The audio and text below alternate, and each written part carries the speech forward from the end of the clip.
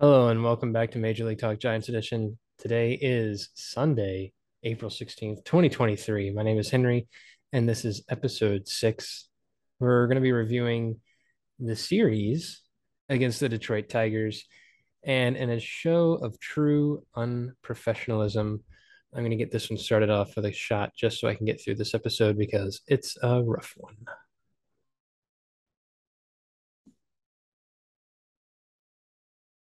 Let's get to it.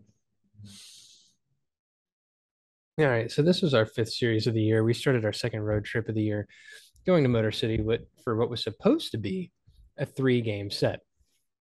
Eventually, we'd only play 2 of the 3 scheduled games thanks to a very lengthy rain delay on Sunday. I woke up here in Honolulu. The game was supposed to start at 7 o'clock my time, roughly around 7:10 actually, but there'd be a 5-hour rain delay, and then they just wouldn't play. But I kind of feel that Giants fans may be actually thankful for the delay because the 2 games prior were just rough. The third game is going to be made up in July, I believe July 24th, which was supposed to be an off day for the Giants after a lengthy road trip, but will now be filled with a game to play in Detroit. The Giants dropped 2 extra innings games in a row.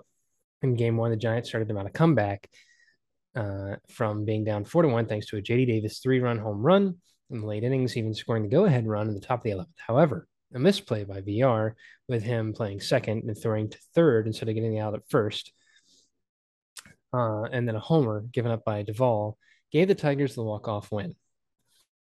The next game also went to 11, seeing the Giants surrender an early 6-1 lead, and Miggy Cabrera hitting his first ever walk-off hit in the bottom of the 11th. Disappointment.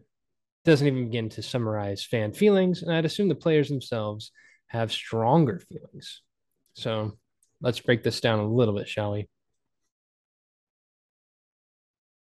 Game one, starter on the mound is Manaea, who had a very nice showing in his first start against the Royals. However, this outing was a little bit rougher. Manaea would end up going 3.1 innings pitched. He'd give up 4 hits, 2 earned runs, and walk one and only get 4 strikeouts. Not terrible, not great. Our lineup was as follows: Estrada was in left, Flores was at first, Yastrzemski in center, Davis at third, Ruff was DHing, VR at second, Crawford at short, Bart was catching. Eventually, Wade Jr. would come on to take his spot. Wade Jr. would pinch hit, then go into right. Ramos was started in right, and then Conforto would come on to pinch hit for him, and then Sable would come on to pinch run and play catcher. Estrada went 3 for 5 with a walk, a home run, 1 RBI, and scored twice. Flores, rough series for him. I say series, it's 2 games. He went 0 for 6 in this first game with a strikeout. Yastrzemski would go 2 for 5 with 2 strikeouts, and he would score 1 run. Davis would go 2 for 3 with 1 strikeout, 1 walk, 3 RBIs, a home run, and he'd score once. Ruff would go 1 for 5 with 2 strikeouts. The VR would go 0 for 5 with a strikeout, and he would score a run. Crawford was 1 for 5 with 2 strikeouts. Bart was 1 for 3 with a strikeout. Wade Jr. was 1 for 2 with a strikeout and 1 RBI. Ramos would go 0 for 3 with a strikeout. Conforto didn't get a chance to hit. And then Sable would go 0 for 1 with a strikeout. Conforto says here would walk.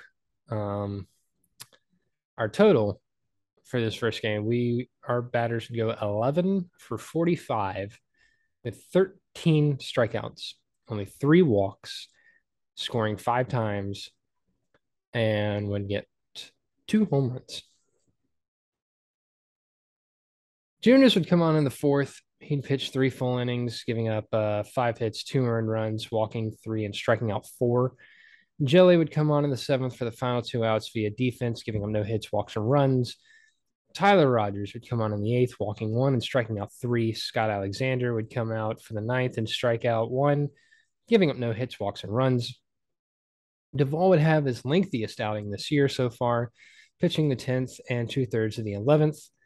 He managed to close down the Tigers in the 11th. However, he did give up the walk-off 3-run shot to Mayton after managing to get the first 2 outs. His final line was 1.2 innings pitched, 3 strikeouts, and 1 hit with 3 earned runs. We would end up leaving 11 on base. We went 4 for 15 with runners in scoring position. And Ramos and VR would end up grounding out into double plays. We would also turn only 1 double play. And that was a double play to Davis, the VR to Flores. Now, this game started off pretty rough. I didn't really get a chance to watch much of it. A little bit I did watch. Pitching was struggling a little bit. And then we just weren't getting too many hits in the places that we needed. Like I said, Davis did end up tying it, hitting a 3-run shot late innings. And then we would get the go-ahead run in the top of the 11th. And unfortunately, the automatic runner on second would reach to third off of an infield single. VR rushed the ball, and he had time to turn and get to first, at least from my untrained eye. I'm not a professional ball player, but it looked like he could have. Instead, he chose to throw to third, and the throw itself was even offline. Like, luckily, Davis was able to actually catch it, but it was nowhere near where it needed to be a successful out at third. I understand the mentality of maybe trying to get the lead runner out, but instead of getting a safer guaranteed out, you now have 2 on, no outs. Duvall would manage to get 2 outs after that, but those 2 outs should have been the last 2 outs, and we should have won, mounting a successful comeback. Instead, he'd get the 2 outs, and then Mayton would hit a walk-off 3-run home run, and we'd end up losing 7-5 instead of winning 5-4. So there's our first extra innings loss. Let's go to the next game. Game 2, our starter was Dave Sclafani, who's really come out as the leader of the pitching pack, honestly, as far as how he's performed. He pitched well, even though his final line doesn't quite show it, in all honesty. He went 6.2 innings and gave up almost 6 hits, 3 runs, only 2 of which were actually earned. He didn't walk anyone and struck out 5. He also gave up just the 1 solo home run to Carpenter in the second. And honestly, if the defense had played the way that they should have, that home run would have been the only earned run he would have had in his 6.2 innings. And if the defense had played like they should, he probably would have gone a full 7 innings.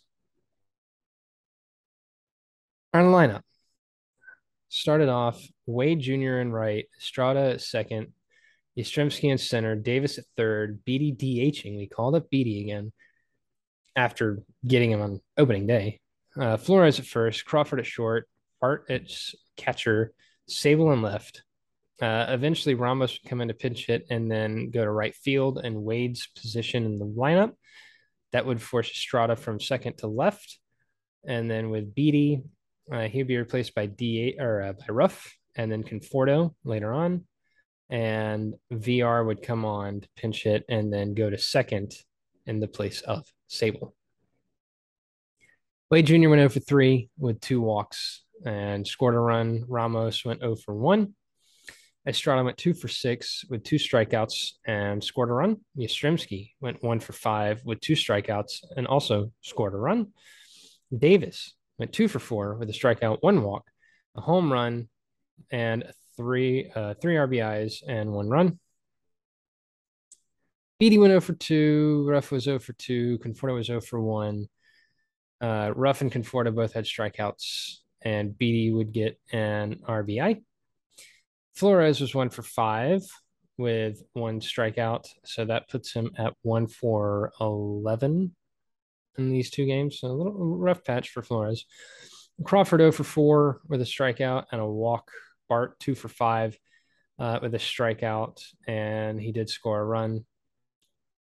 Sable was 1 for 4 with 2 strikeouts, a run and a home run and 2 RBIs. VR would earn a walk. So total, we went 9 for 42, 12 strikeouts, 5 walks, 6 runs, 6 RBIs, 2 home runs. Relievers and closers are as follows. Brebu would come on to get the final out of the 7th. That'd be the only out he'd ever get in the game. He got that last out on a pop up to short. The 8th inning would be a disaster for him. He gave up a single, a walk, and then a 2 RBI double to Baez after being pulled. His final line was 0.1 innings pitched, 2 hits, 1 walk, and 3 runs. And Baez would end up scoring after Jelly would take over. Jelly's final line was 1 inning pitched, 1 hit, 1 strikeout. Jelly gave up an RBI single to Torkelson, and that's what scored Baez. Jelly's other 2 outs, other than that one, the strikeout would come via a fly out to right and a 6-4 fielder's choice. Tyler Rogers would come in the 9th, and he would walk 1, then get 2 outs via defense and then a strikeout. He also pinched in the 10th, and the defense would get the 3 outs for him with groundouts to short, then third, then second. So 6-5-4, kind of cool there. His brother Taylor, God bless Taylor, he's having a rough go. He'd come on for the 11th and give up a 2-2 single to Miggy for his first ever walk-off hit. Miggy was the only batter that Taylor would face. We left 10 on base and went 1 for 13 with runners in scoring position. Crawford earned 2 errors. Probably should have earned a third, honestly. We did manage to turn 2 double plays, once in the 4th and again in the 6th. So this game I actually watched in its entirety, and I even scored this game myself, which I try to do when I can, honestly, because one, it's kind of fun, keeps you focused, and helps you learn some of the nuances of the game when it comes to how certain things are scored. And it helps keep your memory fresh when you look back and you see what batters had done earlier. And honestly, this started off as a pretty good game. You know, you had Wade Jr. draw the leadoff walk. Estrada got a single, and then Davis would get an RBI single, and then Beatty would get that RBI on a sacrifice. So we started off 2-0, and then in the 2nd inning, Sable would hit a 2-run home run after Bart got a single. So now we're 4-0. We'd give up the home leadoff home run to Carpenter in the 2nd, but you know that's just one of the 3 true outcomes. DeSclafani stake pitch maybe and just knocked it out of there. It's fine. It's fine. It's whatever. And then, you know, Yastrzemski in the 3rd would get a leadoff single, and then Davis would hit a 2-run home run. You know, we're 6-1. It looks like we're going to be cruising through the rest of the game, except for the fact that those 6 runs were the only 6 that we actually would earn for the rest of the game. After that, it was just shutdowns. You know, in the 4th inning, we only got a double. In the 5th inning, a single, and then a fielder's choice. The 6th inning, nothing. The 7th inning, nothing. The 8th inning, nothing. The 9th inning, nothing except a walk. The 10th inning, a walk and then nothing. The 11th inning, a walk and nothing. We got shut down after the 3 innings. And then you look at how our defense would end up doing. You know, the 1st inning, fly out to center and 2 strikeouts. 2nd inning, a home run, but then a ground ball and then ground outs to in the inning. And the 3rd inning was fine. The 4th inning, we turned a good double play. The 5th inning, you know, Crawford had 2 errors, and that's probably what led to those 2 runs scoring. Only one of them was earned. And then the 6th inning turned a double play. 7th inning, had to replace a pitcher, but you know, honestly, I feel like DeSclafani probably could have closed out the 7th. He just gave up a single, and then we decided, all right, probably pitch count got too high. 8th inning, it all unraveled, but it is what it is. Before I forget, let's go ahead and go over the umps. Honestly, it looks like they only got the ump for the 1st game, and that was Malachi Moore on Friday. He was behind the dish, and his overall accuracy is 90%. He called 196 out of 218 taken pitches correctly. His overall favor was plus 0.024 runs for the Detroit Lions, or excuse me, Tigers. The Lions are football, you moron. Overall consistency, 93%. 15 called balls inside the estimated ump zone, and one called strike outside the estimated ump zone. Yeah, a lot of missed calls littered here over his zone. Impactful missed calls on the top of the fourth. And like I said, this is the first game. This is Friday. Top of the fourth, wins to Ruff. No outs, runners on first and second. 2-2 count. Strike is called a ball. Top of the eighth, Hill to Flores. No outs, runner on first. 2-1 count. Ball is called a strike. And then top of the eighth, Hill to Estrada. No outs, bases empty. 3-1 count. Ball is called a strike. His called ball accuracy was 94%. He called, it says 9 of 147 called balls are true strikes. And his called strike accuracy lower, 82%. 13 of 71 called strikes were true balls. 13. It's quite a bit. I wish they would include on here of those missed calls, the 9 balls that were actually strikes and the 13 strikes that were actually balls, that include which teams had pitched those. That'd be pretty interesting to see. But anyway, big thank you to Scorecards for even doing this at all in the first place. And I do want to kind of go over some of the other numbers behind the pitchers real quick, as far as the box score. As far as our pitchers, Duvall would have 4 first pitch strikes to 7 batters faced. Jelly 1-2. Junis 4 first pitch strikes to 16 batters faced. Rogers, Tyler Rogers 1-4. Manaya 10 first pitch strikes to 15 batters faced. And Alexander 1-3. And this is the first game. Called strikes and swinging strikes. Alexander would get none called and 5 swinging. Nye got 11 called and 10 swinging. Tyler Rogers got 4 called and 3 swinging. Junis got 15 called and 8 swinging. Jelly 2 called, no swinging, and Duvall 1 called, 4 swinging. Grounders, Alexander got 2 ground balls. Junis got 3. Jelly got 1. Duvall got 3. And Manaya got 6 fly balls. Junis got 1. Jelly got 1. And as far as against us, our batters would get 3, 7, 24, 33, 35 first pitch strikes.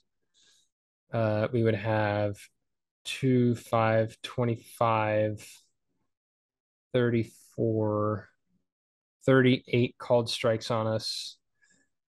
1, 3, 14, 22, 24 swinging strikes. And then we produce 6 ground balls and 2, 4, 10, 12, 13 fly balls in the first game.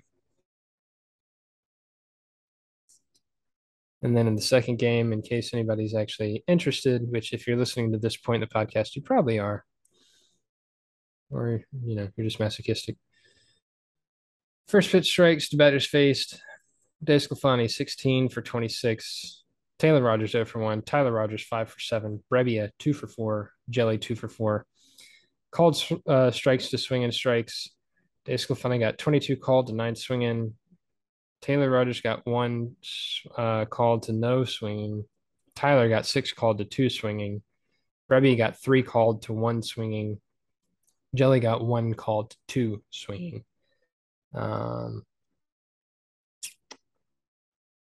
then DeSclafani got 9 ground balls to 6 flies. Tyler got 4 grounders to 1 fly. Brebbia got no grounders to 1 fly. And Jelly got 1 for 1. And then against us, first pitch strikes 2, 16, 17, 19, 23, 31 first pitch strikes. Called strikes 1, 13, 16, 17, 21, 30 called strikes to 12, 14, 16, 19, 21 swinging strikes. So we swung at 21. And we would produce 11 grounders, 2, 5, 7, 8, 10 fly balls. And like I said, scorecards, it doesn't look like they got the scorecard for the second game yet. At least it is not published at the time of the recording of this episode. So let's go ahead and summarize this, shall we? This two-game series put us to 5-9. That puts us fourth in the West, ahead of only Colorado, who has a record of 5-11. So they're below us just because they played two other games. And we're on a three-game losing streak. Our first two extra inning games of the season both went to 11 innings, and we dropped both games. The first after coming from behind, the second after blowing a lead. We're now 1-4 against teams that we've beaten in the World Series this century. Honestly, that kind of makes the series we're going to play against the Texas Rangers in August that much more interesting now that Bochy is managing them. Over the two games, we give up 14 runs on 20 hits. Our batting lineups are now 123 for 497. With 25 home runs, that keeps us at second in the NL, and 156 strikeouts, which puts us at dead last in the NL. We've drawn 54 walks. That's good for ninth. We've stolen 7 bases. That's good for 12th in the NL, and been caught stealing once, which is good for first. Our team is slashing 247, 331, 437 for an on base or for an OPS of 768, which is all good for 11th, 9th, 4th, and 5th in the NL, respectively. Our defense over these last two games really started to unravel. I mean, we were playing pretty decently for the first few games, and these last two, it's like mistakes piled up. VR's odd choice to try and throw to third in extra innings in game one, to Crawford's case of the yips and errors in game two. Pitching staff has a combined ERA of 4.37 currently, giving up 121 hits and being credited with 61 earned runs and 75 total runs. Pitchers have given up 21 home runs, which is 12th in the NL currently. They have walked 41, which is good for second in the NL. Pitchers have struck out 133, which is fourth in the NL. They're fifth in earned runs and hits and seventh in ERA. The FIP for the entire pitching staff is 4.49, and WHIP is 1.289. So, one thing to keep in mind is these stats do include Beatty's one inning of pitching in the blowout game against the White Sox, where he gave up 3 earned runs. But whatever. Taylor Rogers has the highest WHIP of actual pitchers with a solid 3.000. And the highest FIP also goes to Taylor Rogers at 15. That's 15.97. Hits per 9 goes to Cobb at 11.9. Desclafani has had a better performance overall and is leading the pitching pack. So, and the worst part of this to me is that the game one poor performance and then loss in extras came off of learning that Webb had signed his extension. You know, we get to have Webb for longer. It's guaranteed that we're going to have him now. And I honestly thought that that would kind of fuel a good game. Just that knowledge that we're going to have that pitcher and hopefully he's figured out what he needs to figure out. I thought we were going to get to see that today. But then MLB said, no, you can't play. I didn't. I think that Alex Pavich's tweet about not going to fancy meteorology school was pretty good and on point because, like he said, there were people putting sunscreen on their children, eating ice cream cones out in the sun while we were waiting for MLB to eventually decide that this game would not be played today. Anyway, I did say that this was supposed to be a good point for us to kind of figure ourselves out and get back on track. But then we dropped 2 games. And instead of coming away at 500, we're now 5-9. We go to Miami. or hopefully we can take two of three. I dream of a sweep, but we'll see. Sandy has already pitched, so we don't have to face him at least. So, and one thing I want to say, I've been reading some of the Reddit, and there's some of the and I'm going to use some certain phrases here. There's some of the old guard kind of talking about the newer generation of fans and saying, "Hey, it could be worse." You know, it did take over 50 years for the Giants to win a World Series after they moved to San Francisco from New York. That's very true. And it could be worse. I mean, 2017 was terrible. But instead of putting down the younger generation for that probably grew up watching 10, 12, and 14 and then witnessing 21, don't put them down, guide them, help them understand that there's going to be up years, there's going to be down years, there's going to be disappointing years. It is what it is. And for the younger generation, we should understand that only one team can win the World Series at the end of the year. Everybody already knows that, but sometimes you have to say it to remind yourself.